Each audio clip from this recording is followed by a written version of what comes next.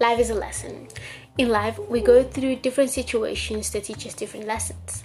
Sometimes when we're in the situation, we don't understand the reason why we're going through the most. But once we have gone through it, we realize that we have learned something. Well, some of us, a lot of people realize that they learned something. In my own life, I have learned many lessons, or at least I have acknowledged what lessons I was meant to learn from a certain situation. Now, we don't just learn from our bad circumstances, we also learn from the good ones. The past year and 7 months have been a whole life of lessons from different experiences. So I put together a list of lessons I've learned just in the past year. I've learned other lessons throughout my life, and I may add to the list as I continue to learn. The first lesson I learned was to be patient, and this is something interesting because I've been praying about patience for the longest time. I'm always like, Lord, help me be patient. Lord, help me be patient. But yes, so this year I learned to be patient. So I've always been very impatient. I like things done quickly, get it done, get it over and done with. I hate waiting for longer than I think I should. I dislike it when people waste my time by being late, or I don't like it when people make me late, and the worst is waiting for my life plans to start working out. The thing about patience is that it helps you wait for God's timing, or it at least helps people make sense of His timing. Since I am so impatient, I just don't get what He is waiting for to reveal His plans to me. When I realized that I had to learn to be patient, I prayed and asked God to help me be patient. To be honest, I still think it was a mistake. I shouldn't have requested that. I am constantly put in situations where I need to practice being patient. There's something positive I got from this though. In trying to answer my prayer, God allowed me to practice being patient by working with children. 10 years ago, I had the idea that I disliked children because they were so annoying and I didn't have the patience for them. But once I started working with them, I understood that they're young, joyful, genuine, and they deserve the time that we give them. They really test my patience though, but they have taught me to be calm and take life as it comes. So don't rush. Alright, number 2, trusting God. It is easy to trust in God when all is right, but when things are not going well as it should, we start doubting, we question Him, we lose hope, and have our faith tackled. That is okay because it is through our trials that our faith is made stronger. Trusting in God is having the assurance that He will pull you through your tough time. Just look back at how many times He has proven Himself.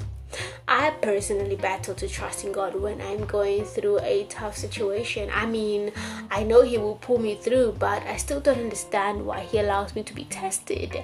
I have a friend who always reminds me that He has taken care of us and that He will do it again. She tells me that I shouldn't worry because worrying won't change a thing, and that I should just learn to pray and trust in Him. At the time she says all of this, I just don't want to hear it. But she's right. We need to pray and trust in Him. Number 3, only pray for what you are ready to accept. And this is a tough one because the Bible says pray and it shall be given.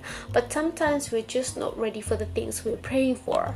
Many times people pray for jobs because they need the money, but they are not ready to fulfill the duties required of that job. Someone may pray for a child, but they're not ready to meet the child's needs. Sometimes we pray for things that we are not ready to accept, whatever the answer may be.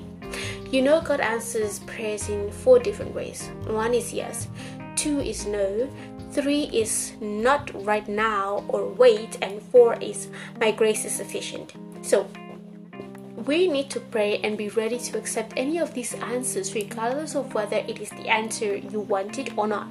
Remember that you always pray for God's will to be done. Pray for what you're ready to accept according to His will. Number 4, take risks. It is easy to live a life without taking risks because you have nothing to lose. But if we do not take risks, we will never try new things. Never know what works and what doesn't work and what will live life, and we will live life like mere robots programmed to behave a certain way. I've always been afraid to take risks and live a little. I was one of those people who colored within the lines, did exactly what was told, and barely questioned how life was meant to be. I'd accepted society's way of life, which is being born, grow up, go to school, get a qualification, get a job, build a family, retire, and die. That is such a sad and monotonous way to look at life.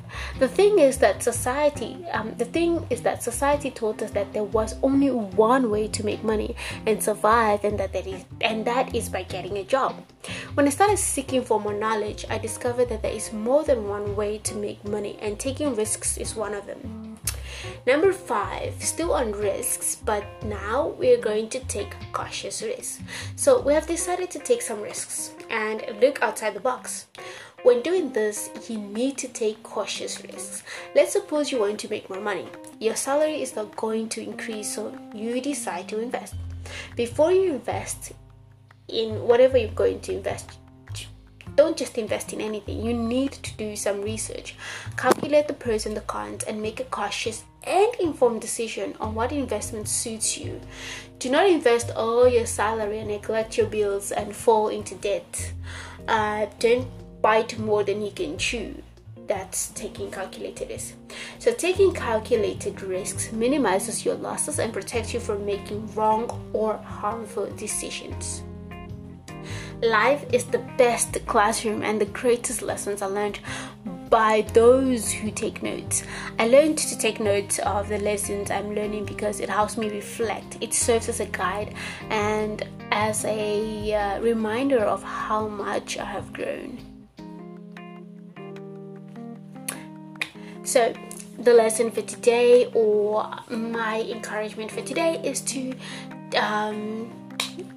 live life, learn the lessons you're supposed to learn, and apply what you learn as well, so that you can live a good and fruitful life.